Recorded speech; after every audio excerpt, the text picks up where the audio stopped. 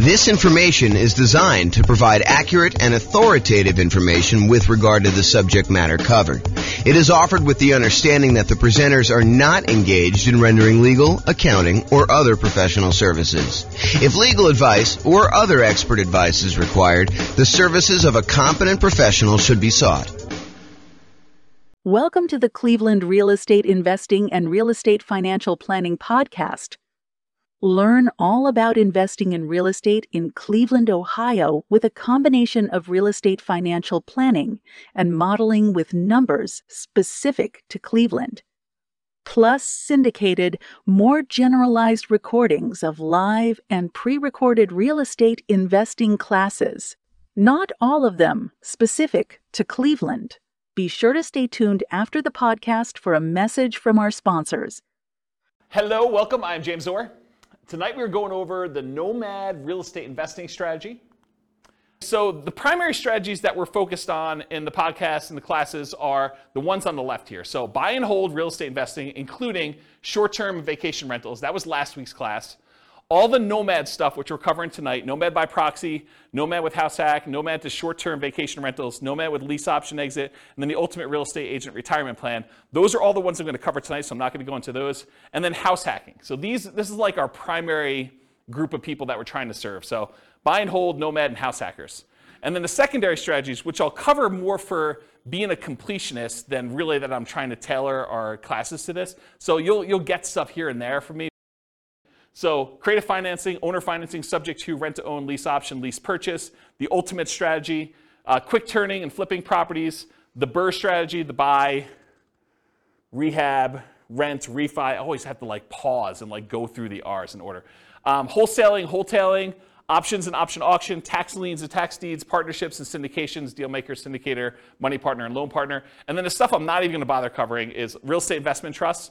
Go talk to your stockbroker about those, and covered in other strategies. So if you're like, hey, what about probate, James? Or what about short sales? Or what about foreclosures? Or what about pre-foreclosures? Yeah, those are all going to be sprinkled into all the other stuff. Most of the probate, short sales, foreclosures, pre-foreclosures is going to be primarily creative financing, although they do show up in some other spots. But I'm not going to do separate classes about that as its own strategy.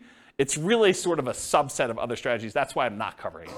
So I wanted to acknowledge that I'm not skipping it over. It's just sort of not big enough as its own sort of topic. Does that make sense, everybody? All right, cool. If you got questions, let me know. Interrupt. I do ask that you use the microphone, though, so we can get it on the recording. Okay, so in preparation for this series of classes on real estate investing strategies, I made a database, and I will put a link in the kind of video section for people to go look at. But I made a database in Notion that allows you to go in and look at all the different strategies and all these different characteristics. So you have a handout tonight. It's called Real Estate Investing Strategy Profile, and it's got all these different views or ways to measure investing strategies. Everything from down payment is scalable, how you get into the deals, how you exit the deals, how you do the financing to acquire the property, how you do the financing when you're exiting. All these different areas that are kind of characteristics. So I have this database that I've been working on making for all the different strategies, all the ones tonight, all the ones last week, all the ones in the future classes we're doing on the strategies. And then you'll be able to say, show me all the deals we can do that don't require any money down, or show me all the deals that I can do that are, for wealth building, or that are highly scalable, or that require little money down, or whatever it is that you want to look into. So the database is searchable and also able to be grouped and viewed in different ways. And so the reason I bring this up is if I have a particular strategy and I've grouped it one way, is it possible you'll be like, but James, what about this other really obscure sort of unusual situation where I can do that with this thing? Yeah, so there's exceptions to everything, right?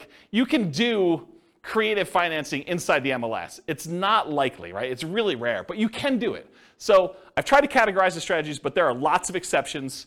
Sure, you could find a deal or structure a deal to make choices that are not in line with what I've defined here. But the idea is just because you don't think there's a chance that X can happen doesn't mean it won't happen. This is designed to be a starting point discussion to help you make better investing decisions on your own with additional knowledge. Of course, do your own research and make sure that you understand what's happening. Does that make sense, everybody? Okay. All right, so Nomad variations. This is what we're covering tonight. So there's the traditional Nomad model. And for those of you that have never heard the concept of Nomad before, Nomad is something I named. It's not something I invented because people have been moving into houses, moving out of houses and converting to rentals since the beginning of time. That's why we have a woolly mammoth as our logo. So, way back in the day when people were riding woolly mammoths around, they had their cave and they left their cave and they rented out the cave to the person who was coming behind them and they kind of charged them money for it. It's like that old, okay? So the traditional Nomad model is you buy a house as an owner-occupant. You move into the property. You get owner-occupant financing. There's a reason we want owner-occupant financing. It's because it has a lower interest rate usually, and you have less down payment required. So those are the two primary advantages. So you buy a property as an owner-occupant, you move in, you live there for a year. The year requirement is not something I just made up. It's not mathematically based. It is a document you sign at closing that says to the lender, I agree in exchange for getting this lower down payment and better interest rate loan that I will live in the property for a year. If your lender does not require that, you don't need to follow it. But almost every loan I've ever seen that is like a conventional type loan or FHA loan or VA loan has had this document in there. So you're not going to be able to just say, I'm only going to do a 3-month Nomad. I'm going to speed this thing up. I'm going to do 4 a year instead of 1 a year because James doesn't know what he's talking about. Nope, James does know what he's talking about. If he says a year, it's probably there in the document. So make sure you read it and you understand that if you actually don't live there for a year, you are committing loan fraud. You go to prison for that, okay? So do not commit loan fraud. If the lenders suddenly change it and they say, look, we require now that you live in the property for 2 years, I will start teaching 2-year Nomad.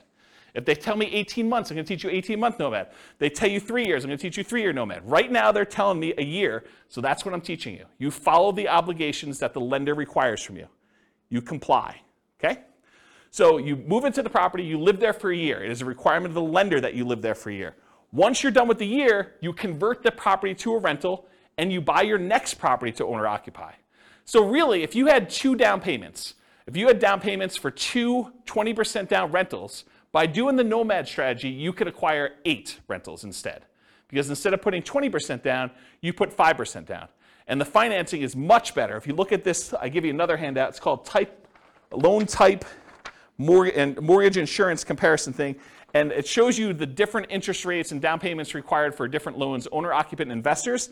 The interest rate for the 20% down investment property as of the time of this recording was 6.625 with 2 points.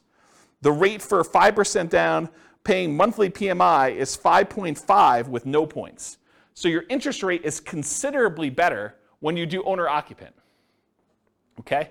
And even though you're putting less down, and it's probably going to be a little bit higher payment, it's not as much higher as you might have thought because the interest rates are better, okay?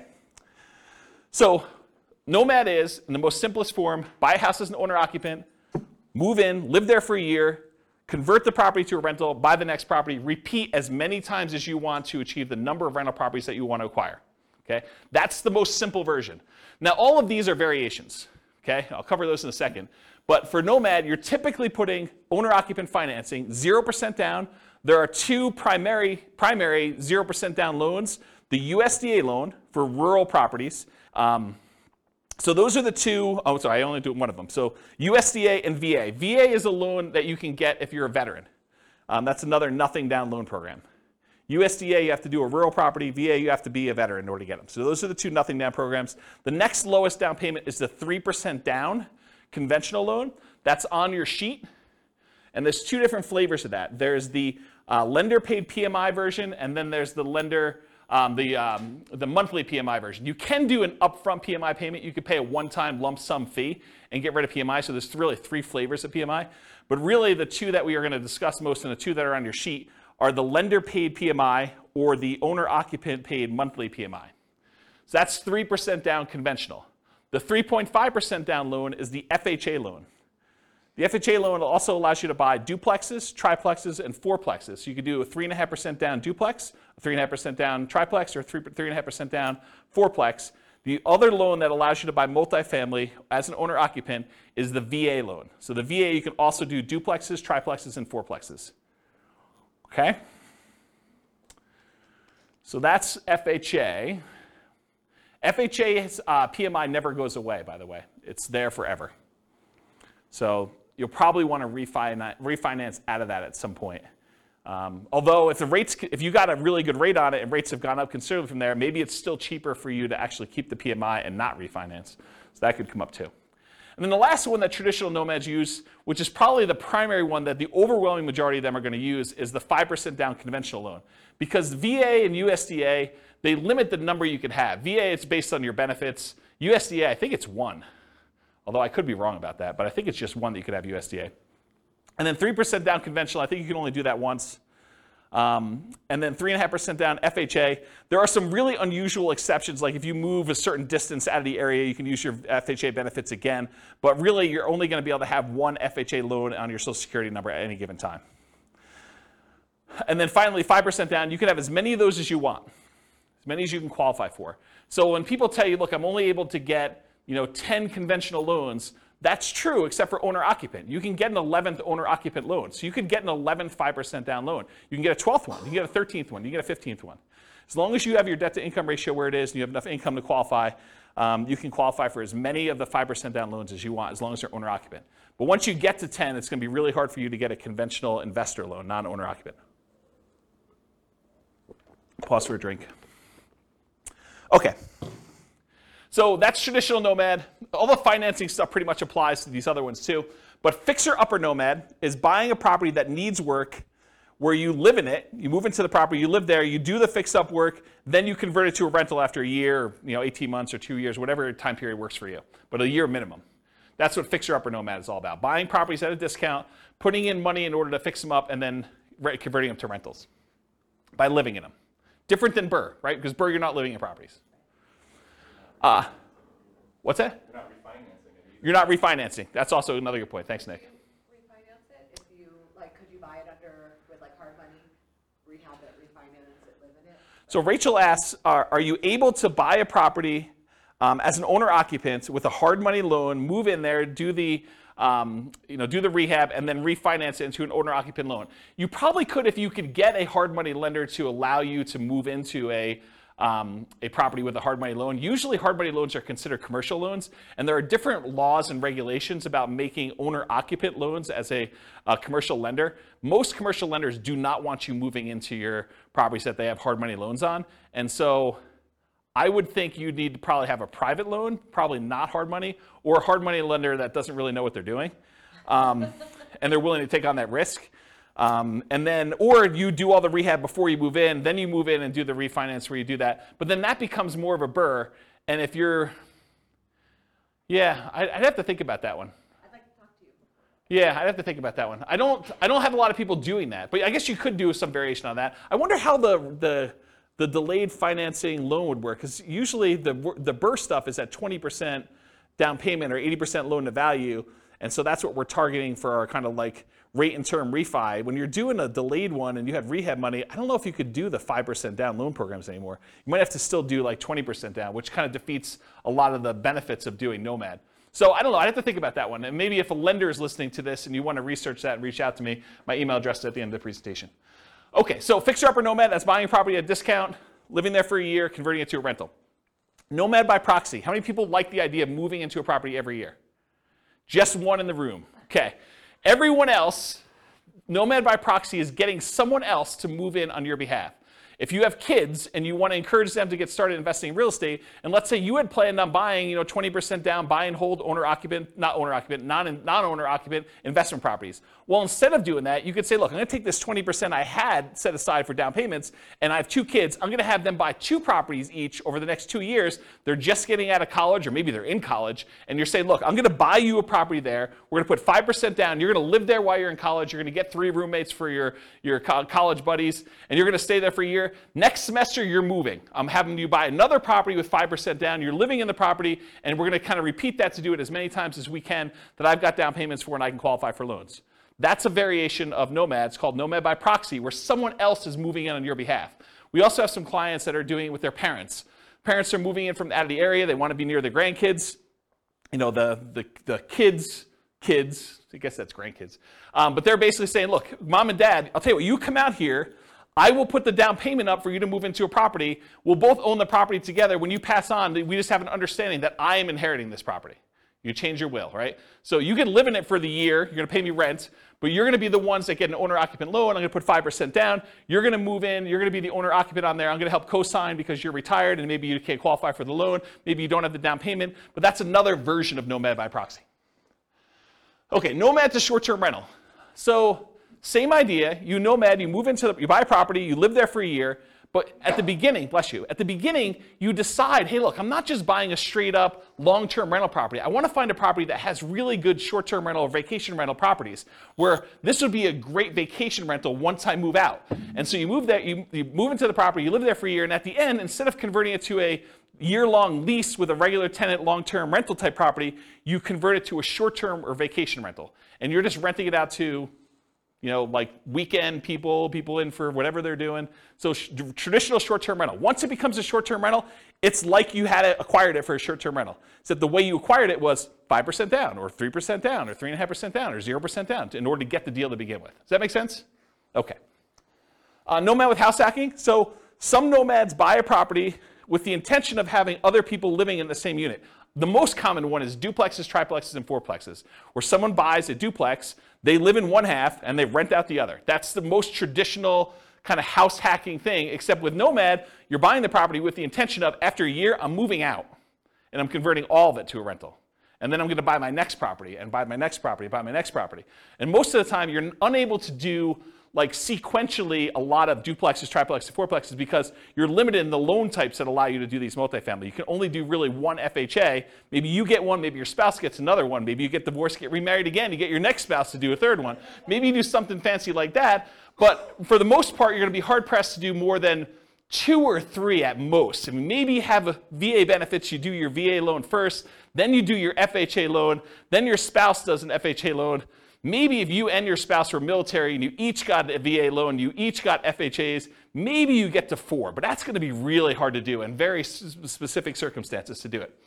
Okay, so that's basically, so the house hacking idea is you buy a property, usually it's duplex, triplex, or fourplex, you get roommates for the other units, but you can also do it if you buy a single family home and you want to rent out certain rooms. Or maybe you decide to get an RV, you live in the RV, you rent out the main house, you kind of live in the backyard or the driveway, you can get kind of creative with this idea. Or maybe you've got like a 3-car detached garage and you rent out the spaces. That's another version of house hacking, right? It's like renting out part of the property that you're living in is the definition of house hacking. Okay, so all those different variations exist, Nomad with house hacking. The Nomad with lease option exit. So nomading, you move in, you buy the property, you move in, you live there for a year. At the end of the year, instead of converting it to a long-term, 1 year at a time lease, you say, I'm going to go find a tenant buyer, someone who wants to purchase this property, but they need a year or 2 or 3 in order to get something in line in order to be able to qualify to buy it. Maybe it's enough down payment, or maybe it's time on their new job, or get their debt to income right, or their credit score up, or whatever. But they want to rent it from you for a year or 2 or 3 with the option to buy it from you from a year or 2 or 3 down the road. And so you buy a property, you live there for a year, then you find a tenant buyer instead of a regular tenant, and you actually lease option it to them where they give you an option fee, and then they lease it from you, and then they exercise the option at some point in the future. Or if they don't exercise the option, you get the property back, and you presumably find another tenant buyer to come in and eventually buy that property from you. One of the big benefits of doing this strategy is it can, in an ideal situation, it can eliminate the need for your second and third and fourth and fifth, so on, down payments. Because you can get an option fee from the tenant buyer that is coming in to lease option the property from you that is at least 5% that will cover your down payment on the property that you're moving into and buying. So you could, in theory at least, actually acquire the properties where you do, your option fee covers the down payment for property number 2, and then once you're in property number 2 for a year and you're going to lease option the next one, the option fee from property number 2 could be your down payment for property number 3 that you're buying, and do this. It makes it a lot easier if you at least have the down payment so that you can front it and then you get it back after a year or 2, but you can technically, and lenders have told me they're able to do this, you can technically use that option fee if you get it in advance as your down payment for the next property. Okay. Oh, I'll add one more thing about this lease option thing, which will come up later tonight when I go over the other part of it. And that is, What do you do when the tenant buyer, what I call, pops out the property? They actually execute their option and they purchase it from you, and you walk away with a lump sum of cash. What do you do with that extra cash? Well, I usually combine this Nomad with lease option exit with an additional parallel path of you buying 20% down rentals or 25% down rentals with the extra money you have when they sell. Because you can only move in so often. You can only move in once a year, and eventually you'll have more down payment money than you need for doing Nomad. So eventually you probably will convert that money either in the stock market or something else, or you use it as down payments to buy 15% down, 20% down, or 25% down rentals. Does that make sense? Then you don't have to move into those. So you'd be buying 2 in a year instead of 1. And I did a whole I actually wrote a book on this, but I did a whole class on this strategy. I think I called it as something like how to acquire a multi-million-dollar real estate portfolio starting with just $3,000. And the idea was the $3,000 covered you to buy a single property to start with, and then you used option fees in order to acquire the next ones doing lease option exits on all of them. And I gave away the book for Christmas one year. Do you guys remember what year that was? 2017, 2018? It was a long time ago, right? Before the bad times. Before the bad times. But I gave away that as a Christmas gift. And did you guys ever read it? I thought it was a pretty decent book when I wrote it. So if you could find, there's a class on that. I may have even taught it multiple times. I think I taught it multiple times. Anyway, that's the idea. So that's Nomad with lease option exit. And then the last one is, what if you were going to Nomad, but you got your real estate license? So instead of having to come up with 5% down, you come up with 5% down, but you get paid a 3% commission when you buy a property for yourself. And so really you're net out of pocket 2%. So you put 5% up, you immediately get 3% back, so you actually are able to acquire properties with less down. And so we're going to walk through the math tonight of what I'm calling the ultimate real estate agent retirement plan. You have a real estate license, and when you buy your own properties, instead of having to come up with 5%, you can actually get a rebate and get net 2%. Or maybe you buy your first property with 3% down, you get 3% back, you had nothing in the deal. Okay, so that's an example of that. Any questions on the variations? I'm going to go through a lot more detail, but I wanted to cover what they are so that you understand what they are as we go through the kind of like different perspectives. Yeah, microphone for Nick, if you would, Rachel. Thank you. Are you violating the loan by doing the short-term rental and short-term renting it before your 1 year is up? So you're saying, hey, what if I move out of the property early at 11 months and I convert it? No, you still live in it, but like just on the weekends, you rent it out. Oh, I don't think so. I think you could actually do vacation rentals in the first year on an owner-occupant loan. That's my understanding. And the example I'm using to cite that is you can buy a vacation home. You put 10% down. It's technically an owner-occupant second home type loan, but you're renting that out to vacation people in that first year. I don't think there's any laws or rules about that. And let me back up and say this. Check with your lender, because I'm not a lender. I don't know, and your lender may have different rules, or your loan, or they may have changed the rules since you listened to this recording. But go check with your lender and ask them those questions. But my understanding is that there is no problem with that. Yeah, good question. All right, any other questions on these? You guys like this? Pretty cool. It's got a cool class. No? See? Check it out. All right, so now I'm going through this kind of like real estate investing strategy profile, and I'm going to just start talking about the different characteristics of this strategy and the kind of like where it lies. So is this a real estate investing strategy or a real estate entrepreneurship strategy? And I define the difference as this. When you're investing, your primary goal is to take money and get a return on that money. So you put out money and you're expecting to get a return on it. Real estate entrepreneurship is different. You're kind of like starting a business and you expect to get paid primarily for the time you've got invested. Not necessarily the money you're putting into deals, but the work that you're putting in. And so traditionally with buy and hold, you put up 20% down, 25% down, and you want to make it as passive as possible. You're not really trying to get a return on your time. You're trying to get a return on that 20% or that 25% down. With real estate entrepreneurship, you might be going buying properties creatively, lease options or subject to or something like that, where you're primarily going out, you're doing marketing, you're talking to sellers, you're getting a seller to agree to some type of creative financing deal. Maybe you're not putting a lot of money in the deal, but you have a lot of time and effort put into it. And so that's real estate entrepreneurship, where you're trying to get a return on the time you put in primarily versus the money. So nomading, in my opinion, is investing. Is you're putting up some money and you're doing this. There's not a lot of extra work to nomading, more so than just picking out the property, acquiring the property, and moving in. So most of the time, people are typically thinking of nomad real estate investing as an investing strategy rather than real estate entrepreneurship.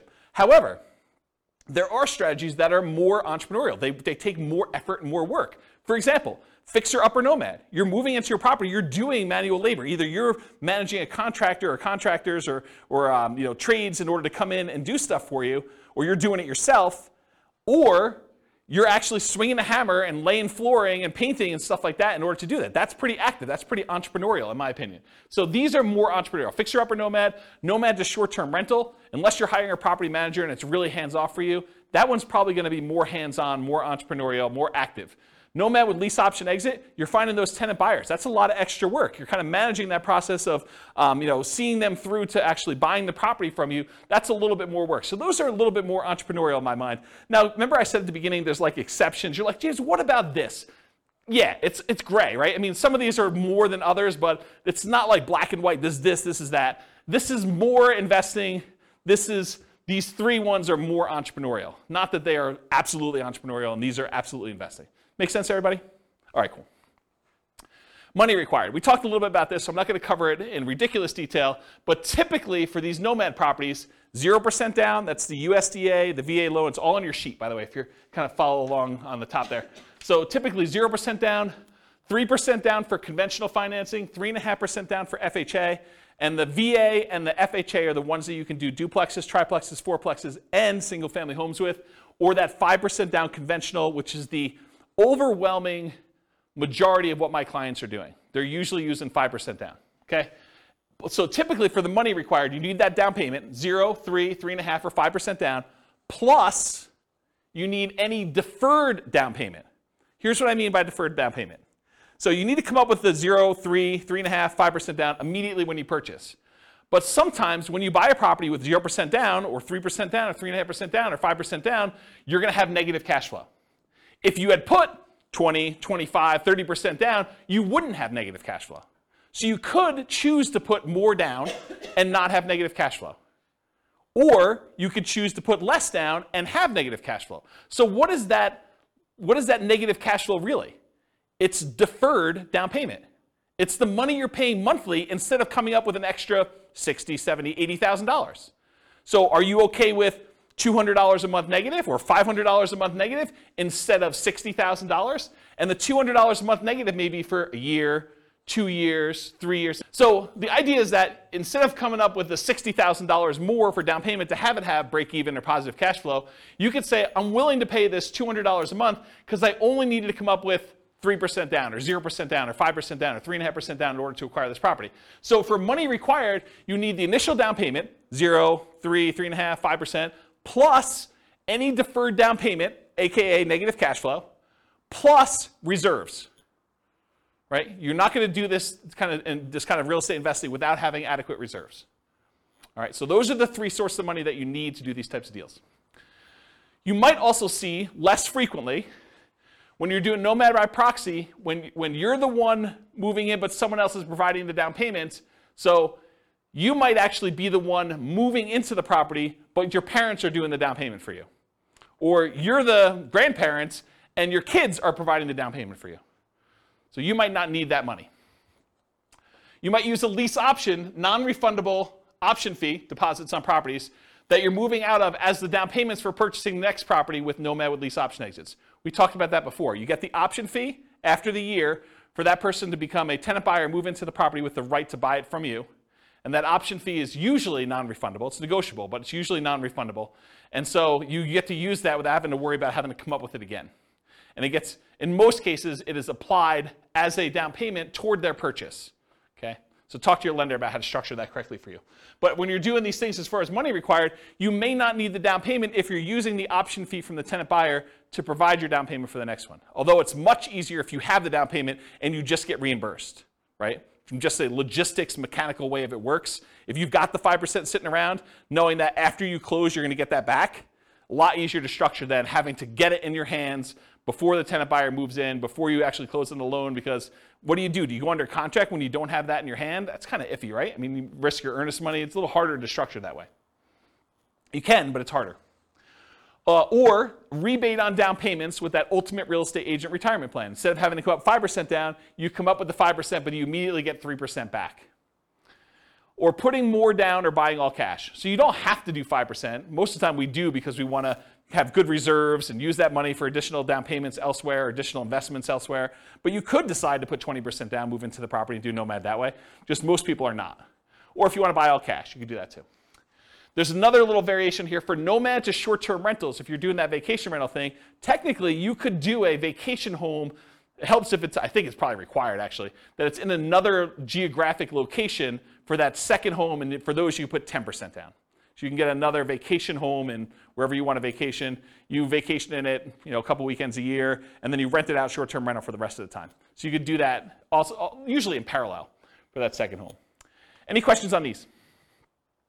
Cool. Credit required. So this is traditional owner-occupant financing. You got to qualify for an owner-occupant loan.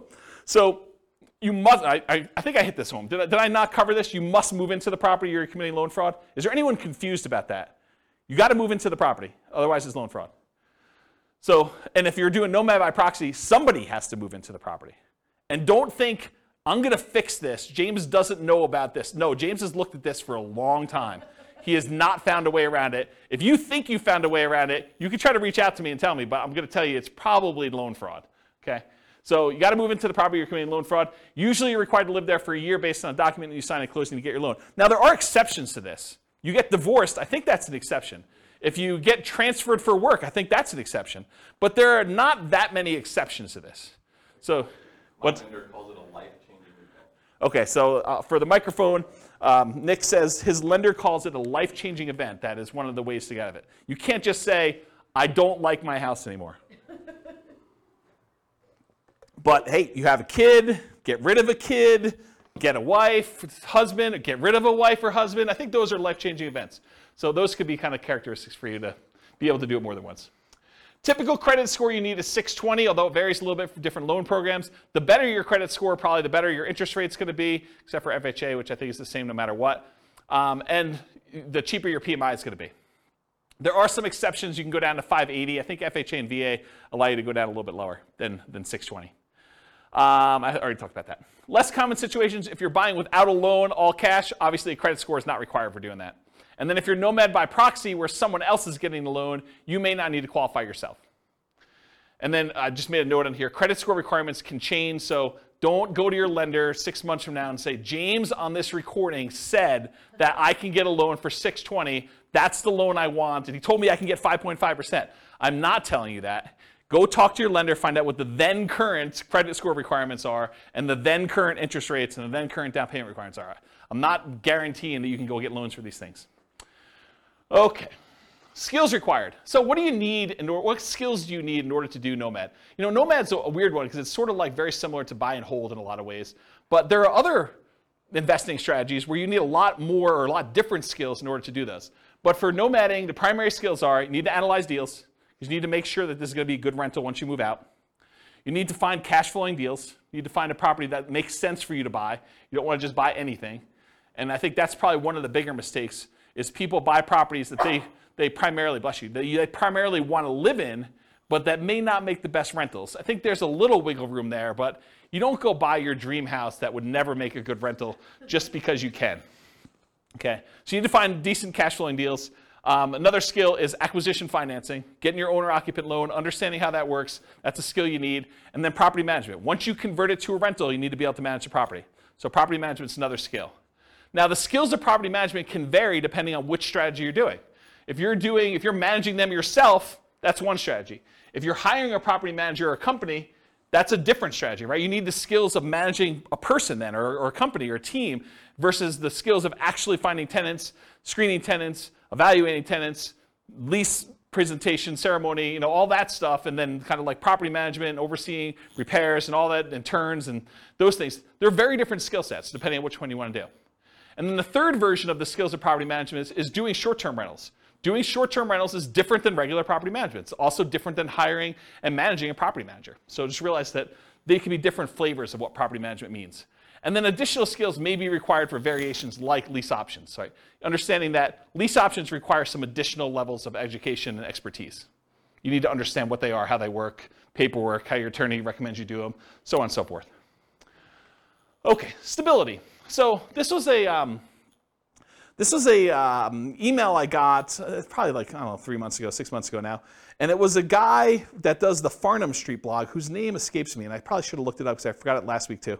But he basically sent out this blog post in an email, and it was about this idea of active versus passive stability. And the basic concept is something is considered passive if you do it, and then you don't have to do anything to it anymore. It's sort of like it'll take care of itself.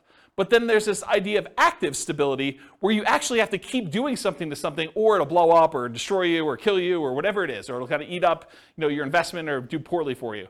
And so real estate on a whole is very active, right? If you don't do anything with your property, even if it's vacant land, if you don't pay your taxes on it, they're going to come and they're going to take the property, right? They're going to do your foreclosure, they'll have a tax lien or tax deed sale, and you'll lose the property. So it's very active.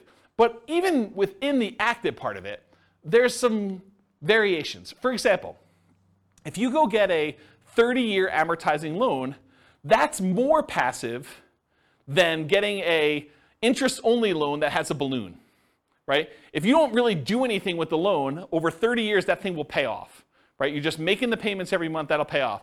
Whereas with an interest-only loan with a balloon, you might make payments for 10 years, but at 10 years, you got to take an action, because there's a balloon that says the balance is due at 10 years. So if you don't do a refinance or sell the property, you're going to have a real problem. And so can you see that doing an interest-only loan with a balloon is more active than a 30-year amortizing loan that is more passive? Even though both of them are really active, you got to do stuff with them, right? So I started thinking about this idea of stability in real estate investing. So even more active than passive are fixer-upper nomads. Got to do the work, got to get in the property, got to do everything you need to do there. Nomad to short-term rental. You got to kind of manage the short-term rentals or manage a manager doing that. And then Nomad with those lease option exits. That is more active than a traditional Nomad just rent it out long-term. Okay, so those are the more active versions of this. And then I have a little thing over here of just about like the difference between active and passive. You can read through that if you want to. Any other questions? Sweet. Am I going too fast? Okay, good. I'm going to take a drink though. Scalability.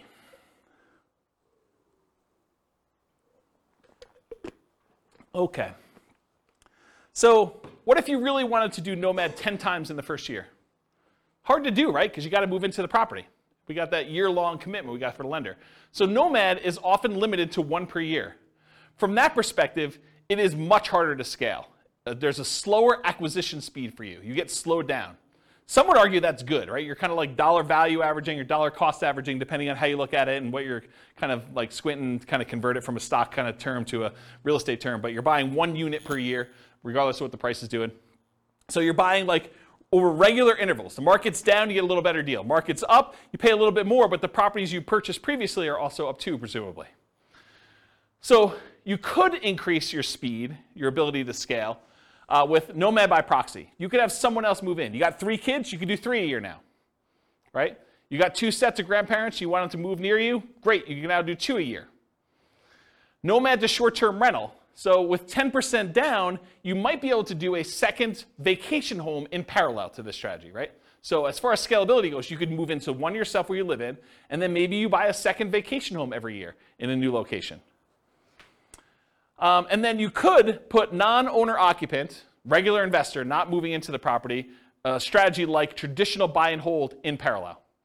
So you buy 1 Nomad that year, and you've got enough for 20% down payment. You buy a 20% down payment non-owner occupant, you could be doing those at the same time.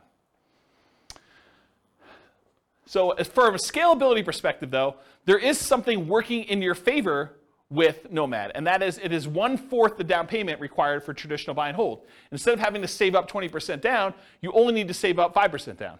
So from that perspective, it's even more scalable than traditional buy and hold is.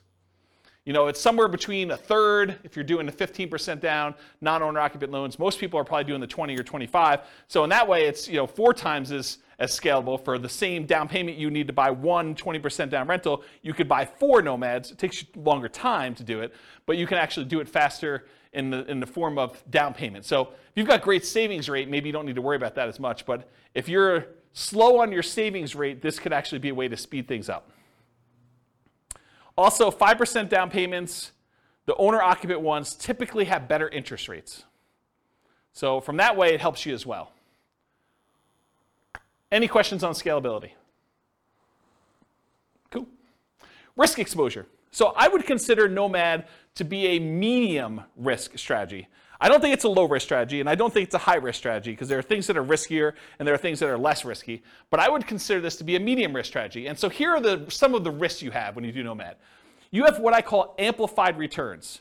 Because you're putting less down, sometimes as little as 0, plus some closing costs and stuff like that, sometimes as little as 0 down, your returns get amplified. If things are going well, they get amplified positively. You know, if you make $12,000 in appreciation in 1 year on a very little or 0 down investment, your returns look amazing, right? You put $1,000 into the deal, you make $12,000, that's like crazy, crazy good. However, what if property values went down that year? Well, they get amplified in the negative direction as well. So if you have a loss, they get amplified negatively. If you have a gain, they get amplified positively because your down payment is so much smaller. Another risk is increased likelihood of negative cash flow, right? If you're only putting 5% down or you're putting 0% down, your chances of having negative cash flow are greater than if you put 20% down or 25% down.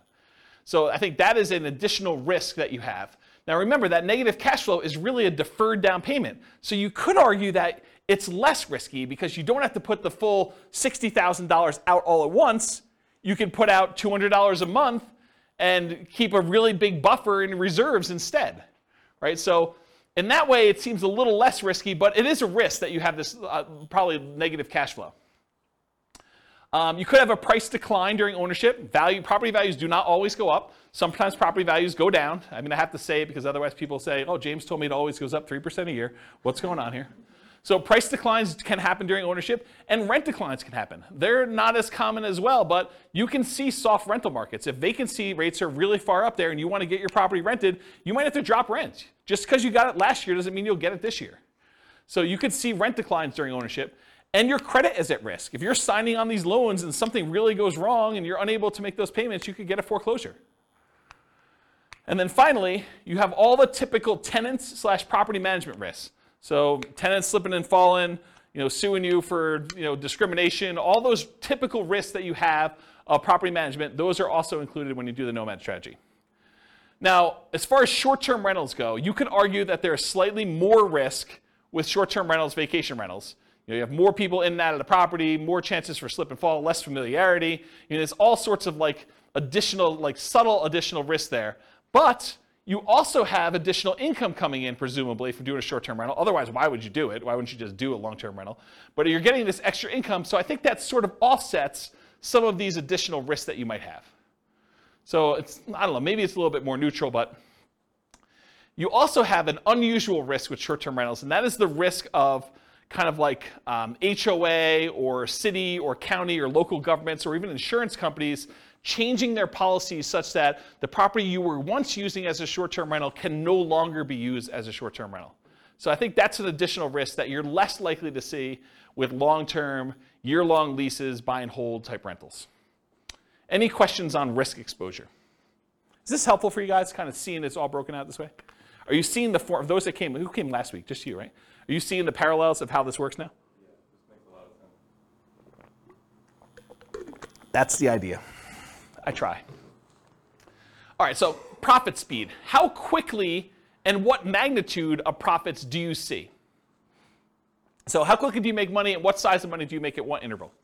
So if you guys have seen this before, this is my return quadrant. The return quadrant shows you the 4 different areas of return you get by having a rental property plus reserves. So on the left-hand side is cash later, appreciation, and debt paydown. It's money that you're seeing in your return, but you're going to have a hard time accessing until you either sell the property or you do a cash-out refinance. So the property values tend to go up over time, and you tend to pay your loans down over time. That usually increases your equity in your property, and you can access equity by selling the property or doing some type of cash-out refinance. Those are the 2 primary ways. There are other ways, but they're more unusual. And then on the right-hand side is your cash now stuff. That's cash flow and the tax benefits you get by owning rental property, and I'm specifically talking about cash flow from depreciation. Cash flow from depreciation is you take the amount of, when you own rental properties, the government allows you to depreciate the property, usually over 27 and a half years for residential properties.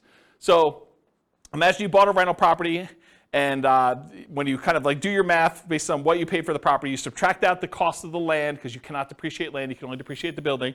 But if you imagine for a minute that when you figure out your depreciation, you're able to depreciate maybe $10,000 a year. That's gross depreciation. That's the amount that you could take in gross depreciation. And then I'm not an accountant, go talk to your own accountant, but this is my layman's version, and you cannot use this version on your tax returns, but this is basically how it works. If you make $100,000 a year and you have $10,000 in gross depreciation by owning a rental property, then you're only paying taxes not on the $100,000, you're paying taxes on the $90,000. So what you really end up doing is you save $10,000 of taxable income. So if you take that $10,000 in taxable income and you multiply it by your effective tax rate, which is a conservative way to look at it, then that is the amount you have in cash flow from depreciation. That's the amount you did not need to pay in taxes at the end of the year, or the amount that you could take by adjusting your exemptions on your job income and take them with each paycheck. Okay? So let's say your tax rate was 20%, you had $10,000 in gross depreciation, you multiply 20% times the $10,000, you now have $2,000 a year that you're getting in cash flow from depreciation. You can either get that back at the end of the year instead of having to pay taxes on it, or you can adjust your exemptions. That's exemptions, right? That's what it's called, Denise? Withholdings, that's it. So whatever it is on your tax return, where you actually are saying, I don't need to pay in as much tax because I keep getting a refund at the end of the year, so let me pay in less. So you do that, and then on your paycheck now you see an extra, whatever it is, $180, or 170 bucks, whatever it works out to be, on your paychecks that you now got in. So that could help offset any negative cash flow you might have, or it could add to your cash flow that you're already receiving from the property. But it's through your paycheck and tax savings, not directly from the property. Does that make sense, everybody? And then this total adds them all up and reserves. The top half of this quadrant, if you've never seen me teach this class before, the top half of the quadrant are the ones that are more speculative. They're more reliant on how the market performs. Do property values go up? That's appreciation. Does rent go up, or is the kind of the rent holding strong? That's cash flow. So the top half tends to be a little bit more speculative. The bottom half tends to be a little bit more contractually or government implied regulation sort of thing. So you either get the debt pay down based on the loan you have, it's a contractual obligation you have with the lender when you get your loan, or tax benefits, that's part of tax law. So these tend to be a little bit more certain, less speculative in what your returns are. Okay? And then reserves is the amount of money you're getting on the money you have set aside for reserves, whether you're keeping that in a savings account and getting 1%, or you've got it in the stock market and you're getting 8%. The amount of return you're getting from having those reserves set aside so that when you need to access them, we got to take that into account, because we're going to divide all these other returns by the amount you have in reserves as well to show what your overall return is with the drag of having those reserves. So we got to give you credit for the money you're earning on the reserves. So that's why it's there too. Okay, so let me make sure I cover what I wanted to cover in here. So with Nomad, you typically can start seeing the appreciation and the debt pay down within 30 days, right? You buy the property values go up, you pay down the loan a little bit, you start seeing those right away. However, cash flow you don't get till a year, and your cash flow from depreciation you don't get till you convert it to a rental. So if you're house hacking, you get a little bit of it now, but really you're primarily seeing that a year from now when you convert it to a rental. Rents and security deposits are typically paid in advance, so you do get that a little bit more up front. Short-term rentals, while you're still living in a property, can speed up your time to receiving cash flow. So you could, on weekends, short-term rental your property as a vacation rental. Lease options, you typically see an upfront option fee. So that's another speedy thing if you're doing a Nomad with lease option. Using a property manager can slightly delay your time to producing cash flow once you convert it to a rental, because most property managers are not giving you the security deposits or the cash flow as soon as your tenant moves in. Usually there's like a bookkeeping delay, maybe even a little delay for having some reserves with them or whatever they're doing. And then usually we think of this as a percentage return of the amount invested. It's either cash on cash return on investment or a cap rate. Cap rate is the return you get if you bought the property all cash. And then I talked about cash flow from depreciation. Any questions on profit speed? Cool. Finding deals. So how do you find these crazy Nomad deals? Well, the primary way that most people find Nomad deals is through the MLS. The MLS has the largest selection of properties, and so most of them are finding it through the MLS, the multiple listing service. There are some other ways to find them. Another common way is for sale by owner, And there's really two main groups of for sale by owners. There's the actively marketed, all the for sale by owners that are putting signs in the yard, putting their properties up on Zillow or other websites to advertise that it's actively for sale. Those are the actively marketed for sale by owners. But then there's a whole separate group of for sale by owners that they haven't told anyone their property is really for sale. Those are sort of what I call the hidden for sale by owner group. And you usually find those through either marketing to properties that are not advertised for sale or networking. You're talking to somebody and they say, hey, I'm considering selling my property. And you're like, oh, I'd like to buy it. And that's considered a hidden for sale by owner because no one knows about them. They're not actively advertising. And then a more unusual way of finding deals is wholesalers.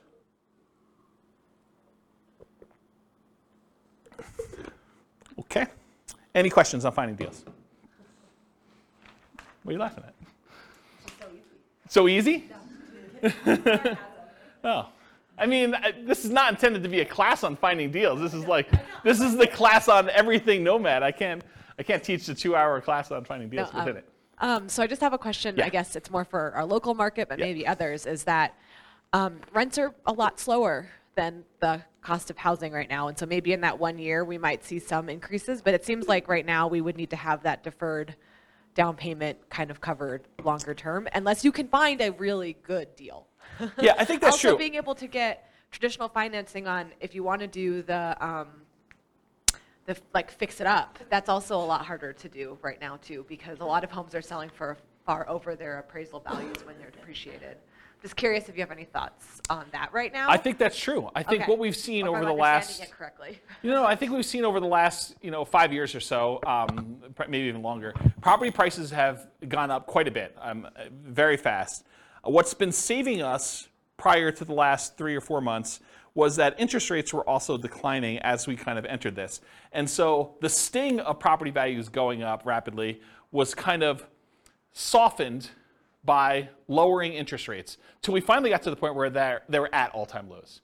But since then, whatever it was, 4 months ago, when we started to see interest rates start to significantly climb, and property values have been going up very rapidly over the last X number of years, and rents have been going up, but not quite as fast as property prices have been going up, we've now seen this converging of multiple forces where prices are way up, interest rates are way up, and rents are up, but not quite as much, such that cash flow is not what it was if you were analyzing deals 5 years ago.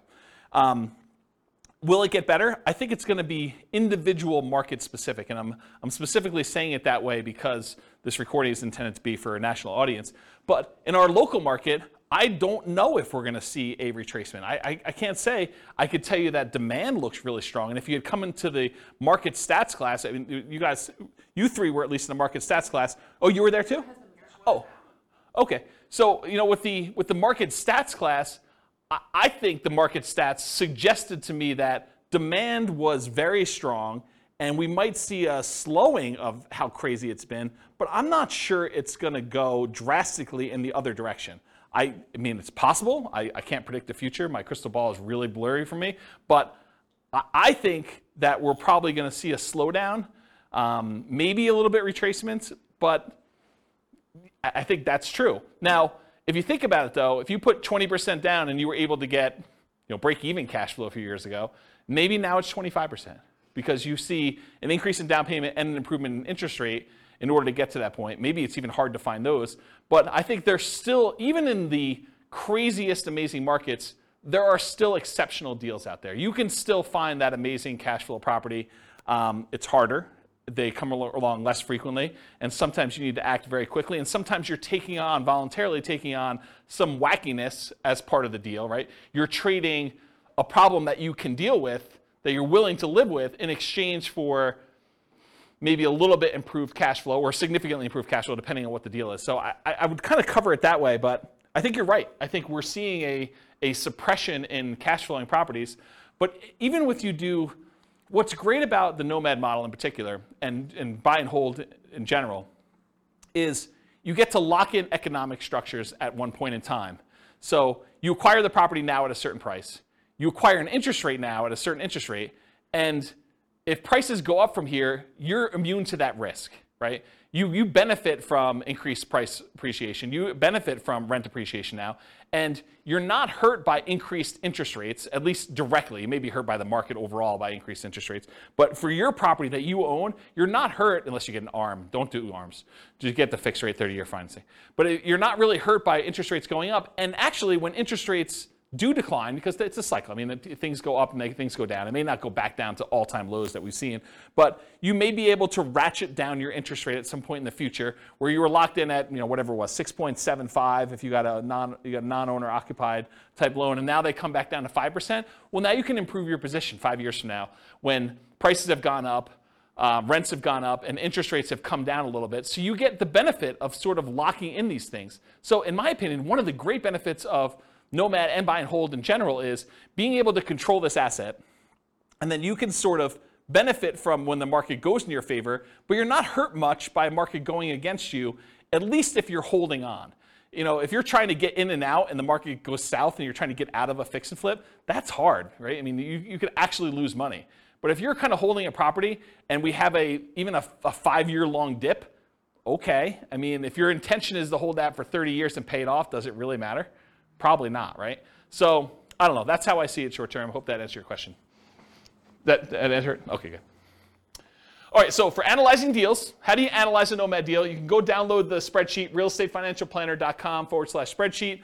I did a whole class on all the inputs for this, but this is how you do the deal analysis. You put in all the numbers over here. And the one thing I will say about Nomad is when we analyze a Nomad deal, because you're living in the property for the first year and then you're converting it to a rental in year 2, we just assume that we're analyzing it in year 2.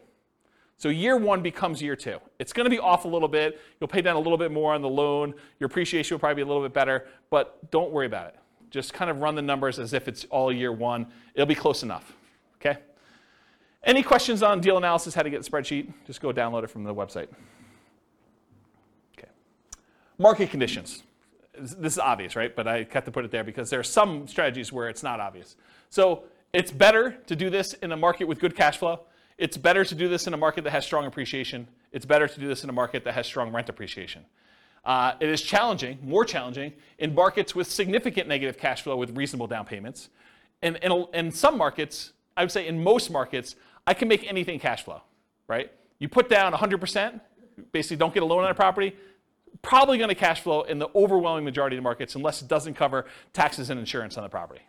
Maintenance, those types of things. But for a reasonable size down payment, buy and hold 20%, 25% down, if it's going to have significant negative cash flow there, that makes it much more challenging. And if you're doing Nomad and it's going to have negative or break-even cash flow at 20 or 25% down, it's probably going to be negative if you have 5% or 3% or 3.5% or 0% down, right? I mean, that's just the math. So that's a challenging market. And then markets with no or negative appreciation and rent appreciation. If you're buying in a market where the property values are still the same as they were 10 years ago, that could potentially hurt you a little bit if you're doing it, right? Sometimes it's hard to predict, but there are some markets that people have a mass exodus where there's a decrease in population and there's less demand for the properties over time. And I think that's partially what hurts appreciation and rent appreciation. Any questions on market conditions? Sweet. Accessibility, availability. So how plentiful are these deals? In many markets, there are plentiful deals you can select from the MLS. I would consider our market to be a market where you can find Nomad properties inside the MLS. You do not need to get crazy and creative to find Nomad properties here in Northern Colorado. And I think that's true in most markets. In some markets, you're sifting and sorting for the top deals where these are markets where everything cash flows. Everything's 10% cash on cash. And now you're trying to find the best property where you're like, okay, 10% cash on cash is no longer my criteria. Now it's 20% cash on cash or whatever it is. So now you're really sifting and sorting for the best deals instead of just any deal that will work. In our marketplace, we're usually limited in the deals that we can get to work with these numbers. So it's not like you've got 95% of the MLS that you can go ahead and just anyone will do. You're already looking at that top 5% just to find ones that are going to be close enough. And then you're having to select of those. In other markets, it might be challenging to find positive cash flowing properties, especially with smaller down payments. I think I would classify our market as that. Nick, if you're willing to say, are most of your properties that you do 5% down, are they cash flowing off the bat? Yeah, exactly. So it's really, he said no, by the way, for the recording. It's really, really hard to find positive cash flowing properties. In the majority of cases, you're going to be negative, and you're really just doing that deferred down payment. Interest rates may be a significant factor when whether properties will cash flow or not. As interest rates go up, it makes it harder and harder to cash flow. Owner-occupant rates can help over traditional buy and hold. If you're doing non-owner-occupant financing, those rates tend to be much higher. Look at the handout that's included, loan type, mortgage insurance comparisons, and it shows you the non-owner-occupant ones, the rates for those, and then the owner-occupant ones that show you kind of what the benefits are there. It's pretty significant. And then, of course, if you're doing short-term vacation rentals, make sure that you can do a vacation rental in that property, at least when you buy it. It may change over time, but at least when you buy it, try to make sure that you can do it before you purchase the property or go under contract. Okay. Using retirement accounts. So in some real estate investing strategies, you can use your retirement account, self-directed IRA, self-directed 401k in order to do investing. Since you're doing owner-occupants for Nomad, you cannot use your self-directed IRA, self-directed 401k. I think it's called self-dealing or something like that, where you're unable. Is that the term? Do you guys know? Yeah. Self-dealing, if you're actually trying to do owner-occupant stuff with it.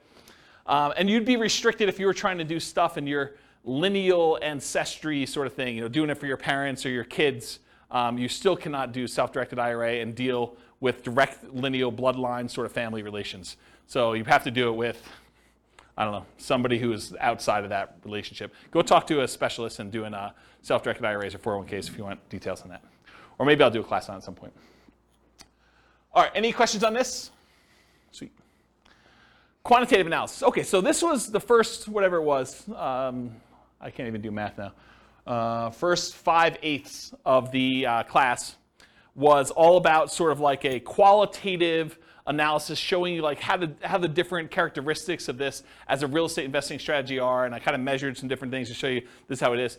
The second half, I'm really going to focus, second 3/8, I'm going to focus primarily on more of a quantitative study of like, how does this strategy compare if we're doing buy and hold? With my thinking being that as I do different strategies over different classes, over different kind of nights and stuff like that, I will kind of reference back the other ones that we did to show how those did numerically, and then how does that compare to the strategies that we've already covered. So you'll be able to see tonight at least buy and hold to Nomad, and then as I move forward, I'll look back at buy and hold and Nomad and whatever we're doing that night to kind of give you a comparison. So that was my thinking. We'll see how it goes because it's already getting overwhelming with just the buy and hold comparison, but that's my intention as of right now. So here it is. How well does Nomad perform toward achieving financial independence? That's primarily what I'm looking to measure. And as I go through these, one of the things I realized very quickly as I went through them, because I was making decisions as to, well, I'm not going to show 30 examples of this one. I could show 30 examples of this strategy versus 30 examples of this strategy. I'm just sort of showing one or two of each kind of group, but each individual sub-variation of Nomad could literally be its own full-day seminar, not even just one class. It could be like a full day of, let's go over all the different ways that Nomad with lease option could work and how that impacts your ability to achieve financial independence and how they compare and risk. And there's there's a lot of stuff. So I have a lot of stuff I can cover over the future. So there will probably be their own eventual full classes on each. And there probably are at least a full class or several classes on them. It is, and this is kind of like a warning to you, it's naive to generalize these results. Okay, so if you go and say, oh, James said, and I'm making this up because I don't remember, James said lease option is the best strategy I should do, so I'm always going to do lease options in every situation. And he says Nomad by proxy is the second worst, so I should never do that one. Oh, that would be bad for you, because this was a very specific situation for a very specific group of people with very specific amount of money they've got coming in, and property prices and appreciation and their rent to price ratios. Like all those things will come into play. And I think I talk about this at the very, very end, but you can't just assume that because I told you X was the best, that X will always be the best in all situations for all people, including you. Okay? But I'm going to show you like a very specific situation and how it plays out for them. All right, so for quantitative analysis, we're going to do Nomad. We're going to do 5% down payment with PMI. For Nomad to short-term rentals, I've done significantly higher income. I think I increased the income you're getting on rent by 25%, and then significantly higher expenses. I changed maintenance from 10% to 20%. In many cases, there's usually more work involved in that one as well. So part of the increased income that you're getting from doing short-term rentals is your labor, right? It's like you need to figure out what your dollar per hour is in addition to the extra income you're earning by the kind of characteristics of that. Then I'll do fixer-upper Nomad, Nomad by proxy, Nomad with house hacking, Nomad with lease option, and the ultimate real estate agent retirement plan. All the ones we covered, I'm going to do examples of. Okay. So first, I need to tell you how I define financial independence, because I think that's important for you to know what I'm measuring. So financial independence for me in this definition and what we're doing tonight, and I think it's a good general one, but it is when your investments provide your minimum target monthly income in retirement. What some people might call lean fire or just regular fire. It's when your investments provide you enough money coming in where you can live off of those things without doing additional work. You may choose to do additional work, but you could actually stop working. It consists of three things. Thing number one, any passive income you have coming in from Social Security, pensions, or annuities. Those are your three sources of passive income. If you could think of another one, let me know. It also consists of, number two, any net cash flow after all expenses from rentals. So net expenses after vacancy, property management, maintenance, taxes, insurance, mortgage, principal, and interest. Like all of those things that get included in there has to be net cash flow after all of those. And then finally, number three, whatever yearly safe withdrawal rate you believe is correct times the amount you have invested in stocks or bonds or something else. You cannot double dip and count equity times your safe withdrawal rate. That's already being counted in your cash flow. You can't count the amount you have in your pension if you're already counting that somewhere else. This is additional money that you have invested most of the time in stocks or bonds, but it can be anything else, okay? And that's the return you get on those. So it's three things: that passive income from Social Security, pensions, and annuities, net cash flow from rentals, and then your yearly safe withdrawal rate on any invested assets, okay? Those are when the sum of all three of those, when those exceed your minimum target monthly income in retirement, you meet the definition of being financially independent. That's my definition for tonight. Any questions on that? Cool. So all of these assumptions are changeable. I will put the links to the actual scenarios. You can copy them into your own account, and you could say, oh, I'm not like this person. I make X amount more or X amount less, or my properties are this or that or whatever. All of these things, all these assumptions are changeable, but this is what the situation is. So I picked an arbitrary couple. They're married. They're both 21 years old. They recently graduated from college, and they're working in a technology department of a large healthcare business. They have a total of $10,000 saved up between the both of them. It's not each, it's combined.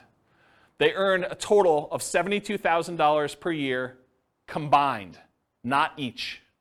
They each, another way of saying this is they each earn $18 per hour times 2,000 hours per year worked equals $36,000 per year each that they make. They're saving about $1,000 per month before they buy any houses. If they were to buy a house, it would be less because their cost of renting is lower than the cost to buy. Okay? But right now, if they're renting, they're saving $1,000 per month. They are obsessed with achieving financial independence so they can retire early. They want to find their best path to financial independence together. For the modeling, they're both taking Social Security at age 67, and I incorrectly modeled it such that they worked through 67, so the amount they collect in Social Security at age 67 assumes they work through that full time period. Technically, if they retire early and they stop working, Social Security will be a little bit lower for them. But then they would have already had enough financial independence from their other assets where it shouldn't matter. That's why I was able to justify it to myself to let it go. So Social Security estimated based on them working until age 67, so I said that. Any questions on this? Cool. So I highlighted on your loan type mortgage insurance comparison sheet the different owner-occupant loans and the interest rates. So we didn't use FHA or USDA or VA or 3% down, either of those, or the 5% down lender paid. This is why it could be an entire class or an entire day just on each one. We could look at different loan combinations, right? We could do They got a VA loan first with a duplex, then they got a FHA loan with a triplex, then they did 5% down, or maybe they did 3% down. So, I mean, it could take a day just to go through all these variations, or you guys do it on your own. What I did is I said, okay, they're doing 5% down with monthly mortgage insurance at 5.5. That's what I use for that, okay? Any questions on loan? Okay, these are more changeable scenario assumptions. I said, let's model this for 60 years, 720 months. I went and I looked up what their kind of like generic effective income tax rate would be for earning that $72,000 a year. 17.85% is what their effective income tax rate would be for that. I assumed it's a 3% inflation rate for the entire period. You know, we're seeing a higher than inflation right now. Maybe it'll be lower in the future. Maybe it'll be 3%. Who knows? The Fed's stated ideal inflation rate is 2%, for those that know. We assume 5.5% mortgage interest rate, owner-occupant rate with 5% down. I assume they're using a 4% yearly safe withdrawal rate. So any extra money they have invested in the stock market, I'm using 4% safe withdrawal rate to see if that contributes to them achieving financial independence. So they'll have their rental property income from the stuff they're doing with rentals, but any extra money they have set aside, we can use that towards seeing if they qualify for being financially independent. They need $5,000 minimum target monthly income in retirement in today's dollars. That does adjust up with inflation over time. So 10 years from now, it's not $5,000, it's whatever it is, $6,000 and change. I'm guessing, I don't know if that's the exact number, but it goes up over time. So the kind of like hurdle, the threshold for them to be considered financially independent is getting harder and harder the longer they wait. Another way of saying that, okay? And why did I use $5,000? They make $6,000 a month. 6 times 12 is 72, right? So why am I using $5,000 here for minimum target? Because they're saving $1,000 a month. So this is sort of like the money that they're living on. When they're finally financially independent, they're retired, they don't have to save that $1,000 anymore. Okay, so we're saying that they only need $5,000 to be considered financially independent. And just arbitrarily, I said that $10,000 is their ideal lifestyle. So we'll see, maybe not tonight, but we'll see in other things that I do when they achieve $10,000 as an ideal target monthly income retirement as another chart. Any questions on these assumptions? Sweet, take a drink.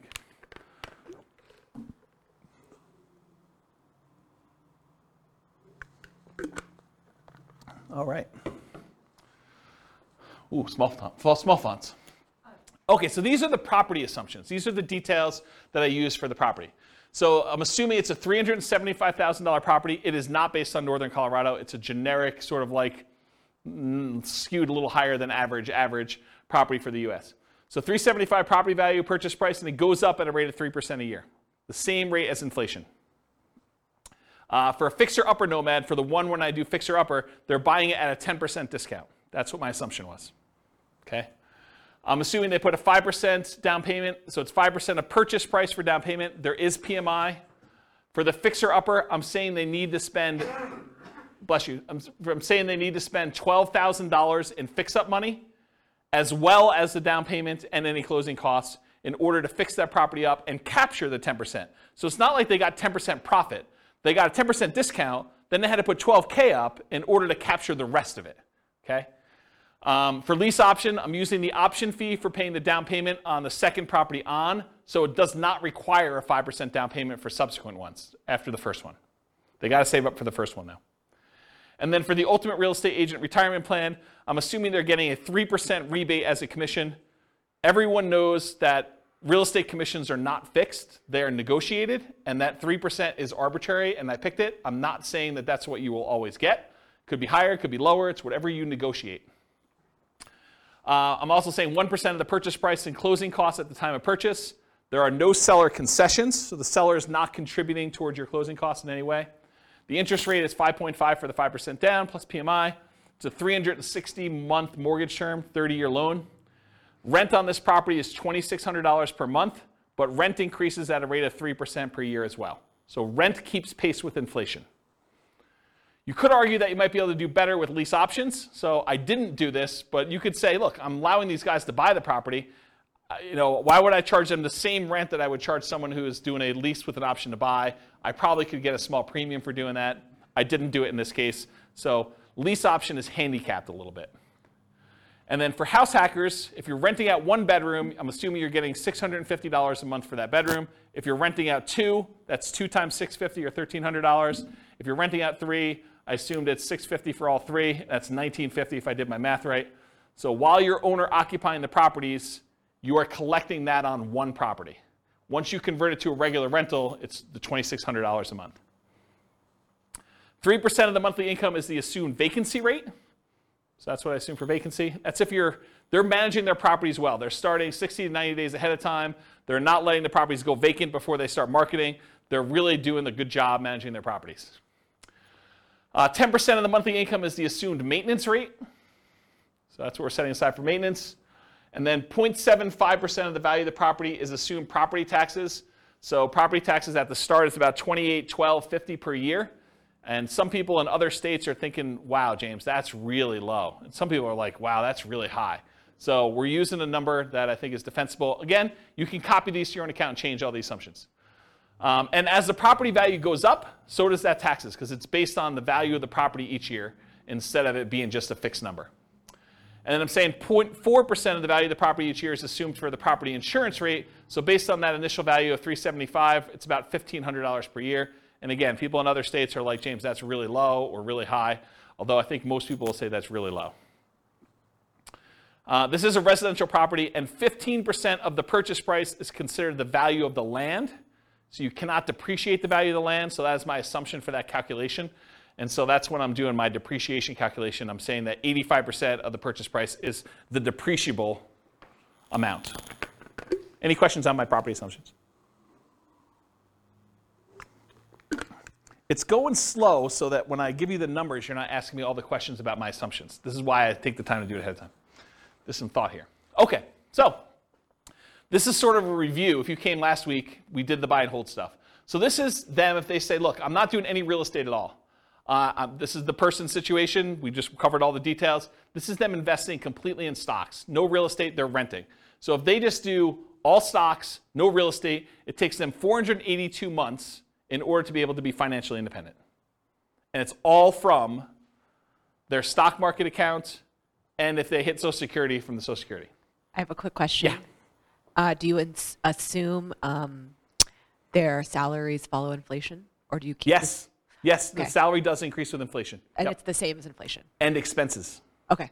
So their personal expenses and their salary increase with inflation. Yeah. Okay. Yep, absolutely. So really, they may be saving slightly more than $1,000 a month over time, but if you adjust back for inflation, it's actually $1,000 in inflated dollars. But a lot of jobs don't follow inflation, so that's why. And So some do.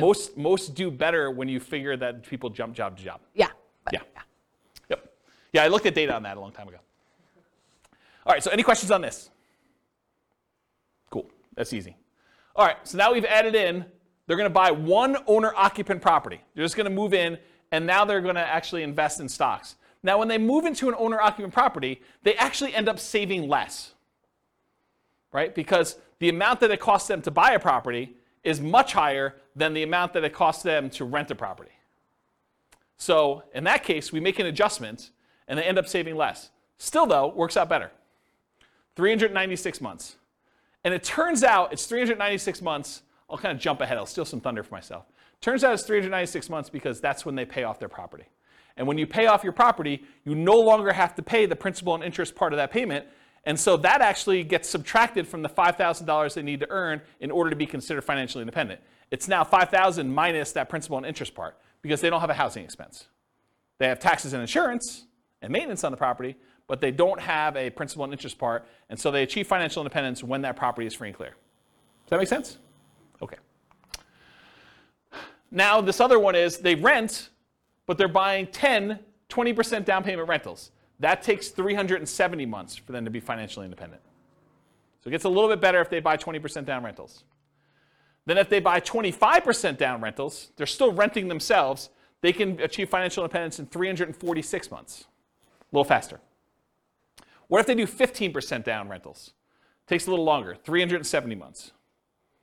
Okay? To rent or buy. Should Norm and Norma keep renting for $1,800 a month? It increases with inflation, or buy a property with almost $600 a month higher monthly cost. They go from saving about $1,000 per month when renting to about $420 per month when they buy a property to live in. So they significantly decrease their savings amount. Yeah, Nick? But like you were saying, that's a fixed cost that never changes. Yes, and it does switch over after some point. Yeah, I'm going to do a whole chart on that for the upcoming podcast. Yep, you're right though.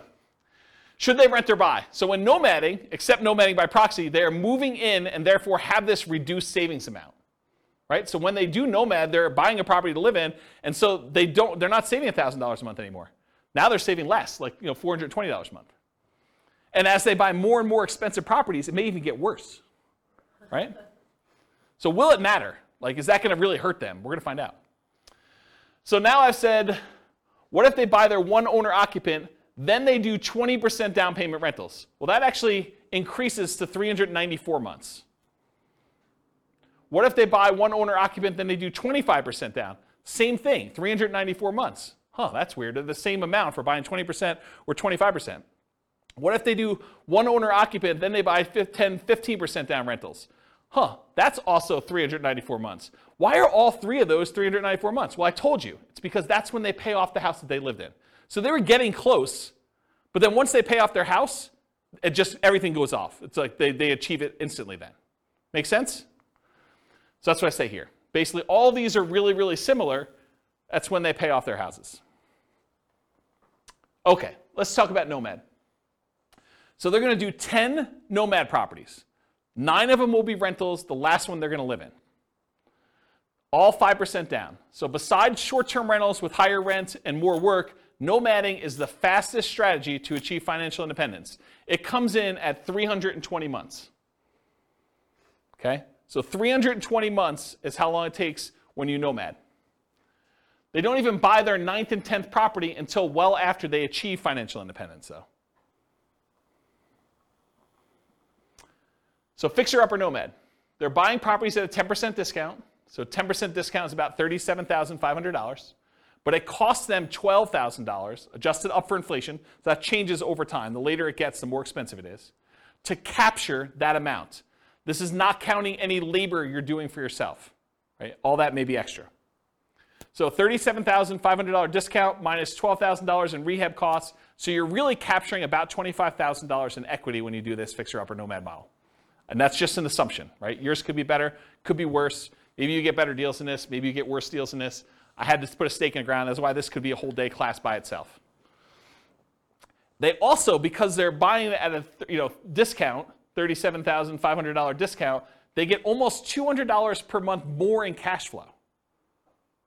Right? Because they're borrowing less. They're doing 5% of a 10% discount instead of 5% of the full price. So their cash flow is a little bit better when they do fixer-upper nomad. They need more money to acquire/rehab the properties, though, which actually delays when they can buy the property. Because if they were just trying to buy a property as quickly as they could save up just a 5% down payment plus closing costs, now they need 5% down payment plus $12,000 plus 1% in closing costs. It delays when they buy that first property and some subsequent properties as well. Okay? But then they're collecting better cash flow on it, which helps them qualify for future loans and kind of replenishes their money, but they still need $12,000 in rehab money for the next one too, because I assume that they're repeating it every time. So regular nomad needs about $22,500 for down payments versus this $32,250 with the rehab costs. And I just broke out the math. The 5% down payment on the discounted purchase price is $16,875. The 1% in closing costs is about $33,775 and $12K in rehab. That's where this $32,250 comes from. And it delays when they acquire their first property. So any questions on my assumptions? The reveal? So that takes 231 months to achieve financial independence. Before it took 320 for them doing the regular nomad. Now if you buy a property at a 10% discount and you get that extra cash flow, even though it delays you buying your first one a little bit, maybe even a couple other ones, it's actually faster, 231 months. Part of it's the extra cash flow. Any questions on fixer-upper nomad? Nomad by proxy. So they continue to rent themselves. So they're still saving that $1,000 a month, but now they have somebody nomad on their behalf. So that's interesting. We've assumed that they have more than one proxy, which is a big assumption because if you're just thinking I've got one kid or one friend or one parent or whatever it is who's willing to do this nomad by proxy for me, then this would slow it down because I've assumed that they could do it as quickly as they can come up with that 5% down payment and they've got enough people to do it where they're doing that. I assume that there was no benefit or compensation to the proxy. Most of the time when you're having someone nomad by proxy, you're giving them below market rent or ownership in the deal or something else. And I did not assume that in this case, which is a big assumption. And that's why this whole thing could be its own class, right? It could be a whole full day class. They just started paying rent right away. One of the reasons this one does so well is they collect rent right away, so they don't have to wait a year while they're living in the property. They have improved debt to income, which helps them qualify. They're still renting and have income property and properties, and then they buy faster than one per year, because they've got the Nomad by proxy. So this shows you how quickly they're acquiring properties. This is the number of properties owned, and this is time. The red one is Nomad by proxy, so you can see that they acquire them very, very quickly. Basically by the time they're, month 150 or so, they have all 10. The orange one is when they did Fixer Upper Nomad, so that was a little faster, even though it was slower to start. See that? So they had all those, a little bit, around 200 months or so. And then the regular traditional Nomad, it was slow. And I told you, they didn't acquire these last two until after they were financially independent. Because part of it is they've got to acquire the properties, they got to make sure they have their DTIs in place, and they got to make sure they have down payments saved up. So that just shows you their speed. How quickly does Nomad by proxy do it? 214 months. Financially independent in 214 months for that one. Versus 231 with Fixer Upper and 320 for traditional Nomad. All right, so these short-term rental assumptions, and all these assumptions are changeable, but I wanted to make a point that what I use for short-term rentals, I think a lot of people would argue you're really handicapping short-term rentals, James. But this is what I use. So rents will be higher, but fees and expenses on rents will be significantly higher as well. Overall, I've assumed the net, after all the additional expenses, your rent will be 25% higher. So instead of $2,600 a month, it's $3,150. Additionally, maintenance goes from 10% of $2,600 to 20% of $3,150. So it goes from $260 a month for maintenance to $630 a month for maintenance. And you may say, James, that's not high enough, or James, that's too low, or James, that's too high. I don't know, whatever you want to say. But the reason I made a separate slide is, you want to change my assumptions, please do. Okay? So the increase, in my opinion, is modest, but it still impacts achieving financial independence. It could be higher or lower. I don't know. I've just sort of made up numbers. I'm not an expert in short-term rentals. All right, so the Nomad to short-term rental is 154 months to financial independence. Yeah, exactly, right? So you go from 320 months for the traditional model all the way down to 154 months for achieving financial independence with Nomad to short-term rental. Retire at 33, is that what we figured out? Retiring at 33. Realize too that this assumes you keep doing that model after financial independence too, right? Because you're basically assuming you're continuing to get that. We could model it and say, once you achieve financial independence, let's go ahead and go to long-term rentals to make this more passive and see how that looks. Or once you get to the point where your long-term rentals would support you at 100% of your minimum target monthly income retirement, then convert it back to long-term rentals and reduce the workload. But otherwise, you're being active, right? This is more like a part entrepreneur business for that. Okay. Nomad with house hacking. So essentially the same as getting a side hustle. I want to stop and make a point about this. If you get a roommate and you're collecting $650 a month from that roommate, mathematically, it's the same as you getting a $650 a month extra job, right? You're just getting extra money coming in. It counts as a side income. So when I model it, I literally model it as an extra income. That you're getting $650 a month as an extra income source. That's how I plug it in. So I just have the income starting at month 33, which is when they buy their first property. Takes them a while to get to the point where they can afford the first property, 33 months. So I have it start at 33. And I ran 3 different scenarios, with 1 roommate, with 2 roommates, and with 3 roommates, just to see how the difference worked out. So with 1 roommate, it's an extra $650 per month. With 2, it's $1,300. With 3, it's $1,950. And then once the year is up, or once they buy their next property and they move out, then they bring these roommates with them, in theory, and they convert the last one to a regular rental getting $2,600 a month. Does that make sense, everybody? Okay. So if you get 1 house hack roommate, it's 263 months to financial independence. If you get 2 house hack roommates, it's 238 months. If you get 3 house hack roommates, it's 214 months. And in this case, once you achieve financial independence, I jettison your roommates. You no longer need them. You just keep living in the house from there on, right? Because once you get there, the income that you were getting from that doesn't count anymore anyway.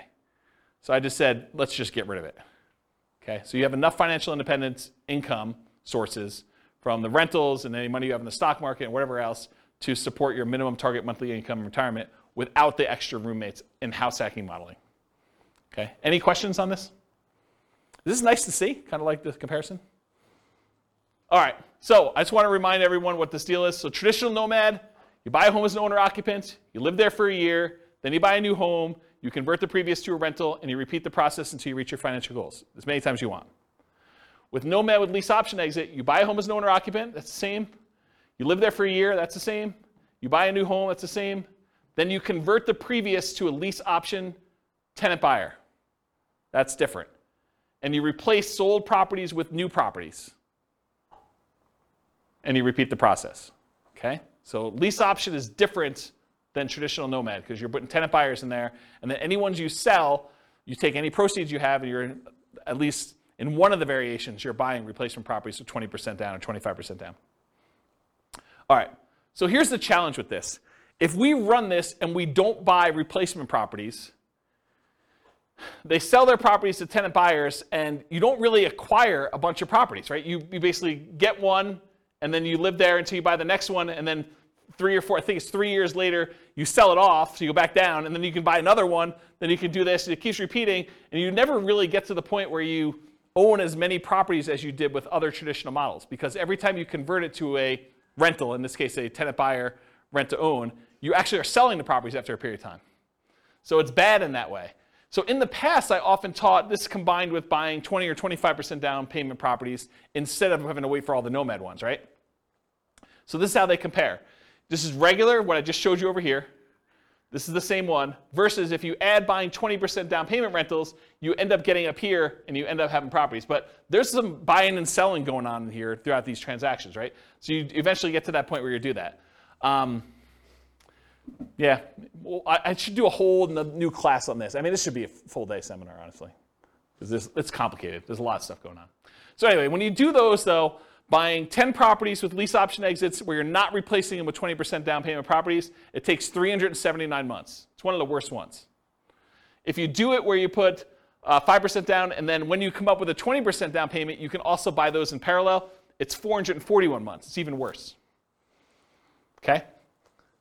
Now, what's the problem you're solving by doing lease options, though? Having to come up with down payments, right? Because this is a strategy where you don't need to save the down payments anymore. You use lease options to do it. You need to save the first one, but then after that, you're kind of using other things. And again, if we did different assumptions, this could win. This could be the best strategy based on the assumptions we use. Okay. The ultimate real estate agent retirement plan, you're nomading with a real estate license. You're collecting a commission on the property you buy to Nomad into.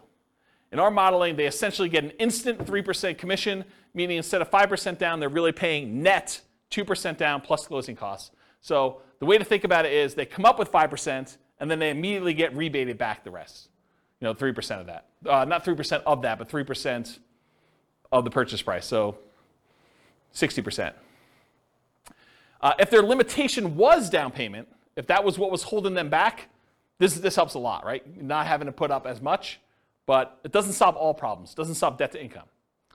So I plan to teach a whole course on this strategy for those that are interested. If you guys are like, hey, I want to do this whole thing, I probably will do like some type of significant course. So if you do that, though, it's 310 months to do that. And all it is the same as traditional Nomad, except you have a real estate license. So that's the difference. So the main real estate license, the main one where you didn't have a real estate license was 320 months. This saves you about a year, 10 months, just doing it that way.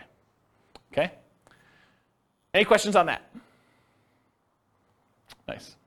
And then this is all the buy and hold ones from last week with all of the Nomad stuff from tonight, all on one chart so that you can see a comparative where they are. And you can see in general, bless you, Nomad is better, right? Can you see that? If you're willing to Nomad, you can save all this time. And I agree. I think Munir was the one who said it at the beginning, no one wants to move, right?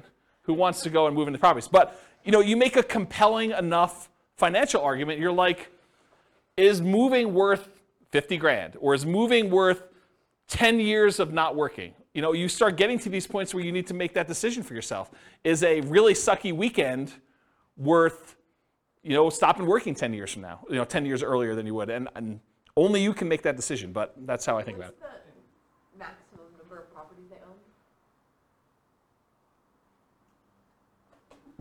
own? What's the maximum number of properties they own, or like what in those cases? I got lost with how many properties they own. It gets confusing. So in most cases, it's 10.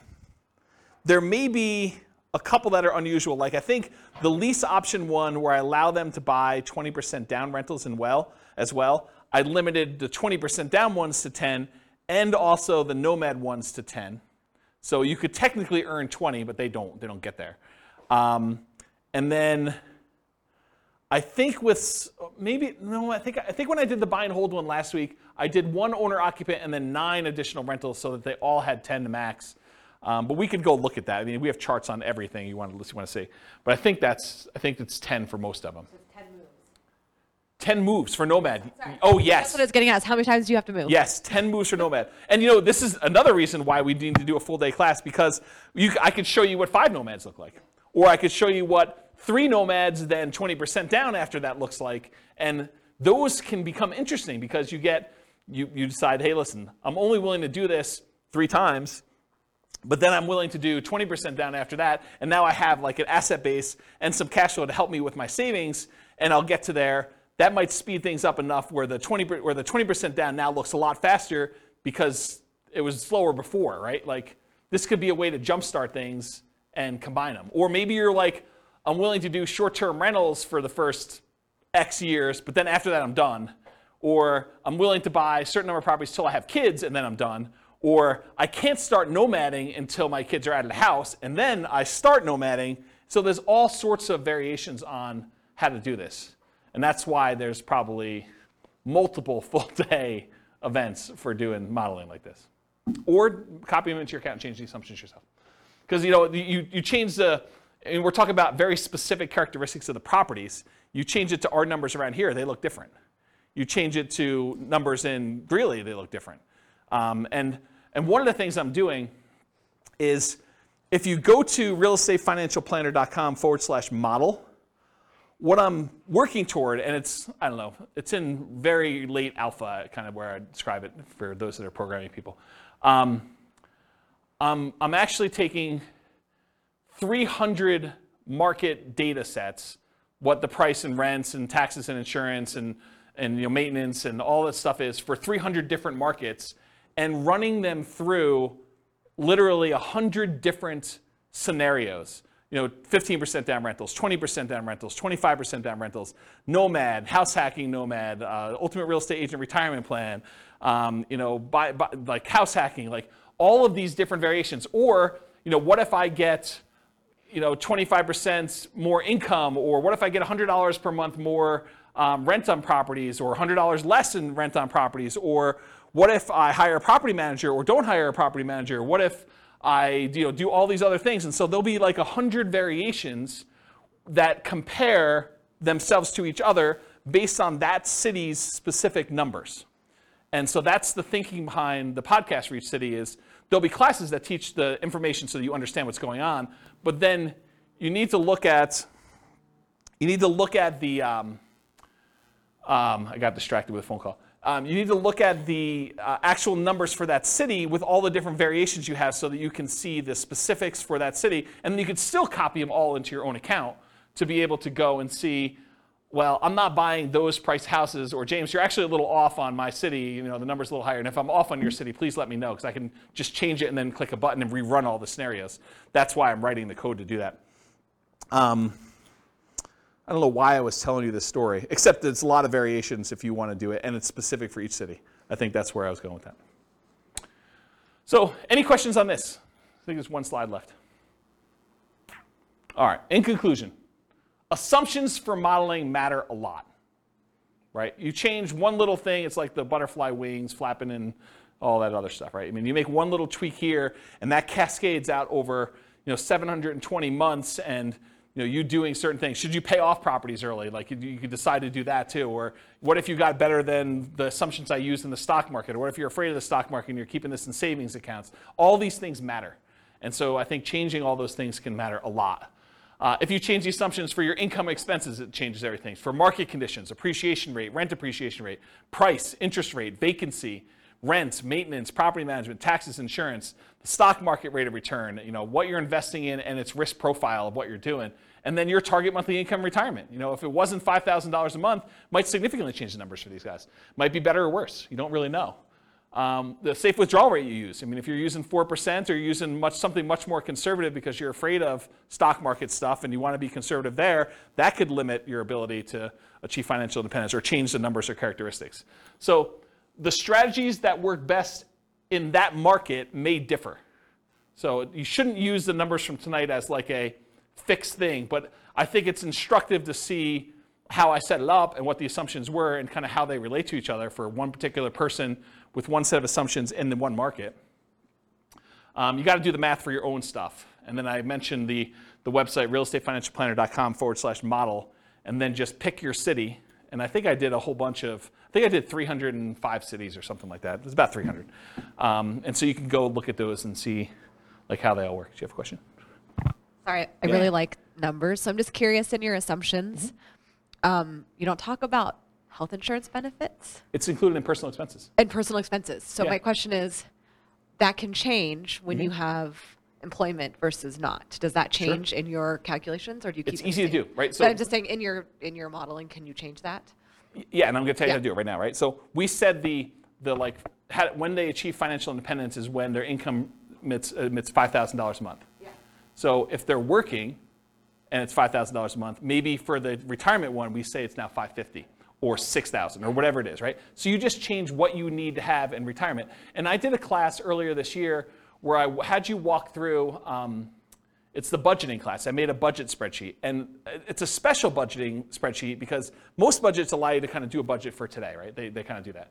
My budget spreadsheet had all the different things that you would have as income and expenses. It mostly does expenses, income on the right-hand side. But it does mostly expenses. But then it has 3 columns. Bless you. It has column number 1 for what's your current stuff. Like, what are you spending money on now? Column number 2 is what's your minimum. What I would call is, if you really were tired of your work, or you got sick and you couldn't really work, or something happened to you, and you were going to live a lean fire, or sort of like your minimum where you're not going out to eat every night, maybe you have Netflix, but you don't have the other streaming services. Like, you really, really cut back and you had like a super lean budget. That's minimum target monthly income. Then you have a third column for your ideal. And basically, I have you write down, okay, if I'm living my current one, I'm spending this much on dining out. But for lean, I'm spending this much, and for my ideal, I'm spending this much. And so at the end of it, it gives you 3 different numbers. It gives you your number for today, so you know where you are.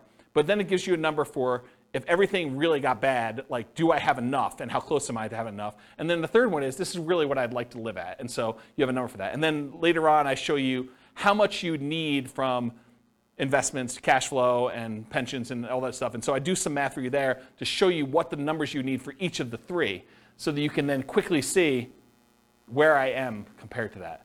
And I think that's a better way, in my opinion, to do budgeting, to kind of do like your current, your lean, and then your kind of target ideal one.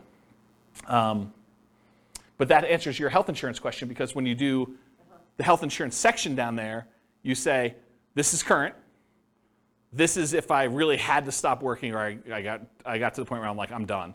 And then this is, look, if I really want to be living my fat fire or total fire, whatever you want to call it, then this is my number for that. And you can go ahead and budget all 3 ways and see the differences between them. Yeah. So that sort of answers your question about how to do it, right? Yeah, totally. Yeah. Okay, cool. Any other questions? That's all I got. Good stuff? Great stuff. Yeah. You're very, very welcome. Yeah, thanks for coming. I do appreciate it. It's good to see you guys. All right, on that note, I will see you all in the future. With home prices up, mortgage interest rates up, and rents up, but not quite enough to counteract the higher prices and interest rates, cash flow on rental properties in Cleveland is harder than ever. Book a call with the Real Estate Financial Planner to apply our proprietary 88 strategies to improve cash flow on your rentals. See the show notes for a link to schedule your call and improve your cash flow today. If you're a real estate agent, lender, or professional in Cleveland that wants to help our real estate investor listeners, consider reaching out to learn about collaboration opportunities with this podcast. We'd love to add more value to our listeners by having you assist our investors buy, sell, and finance their real estate investments. See the show notes to schedule a call to discuss collaboration opportunities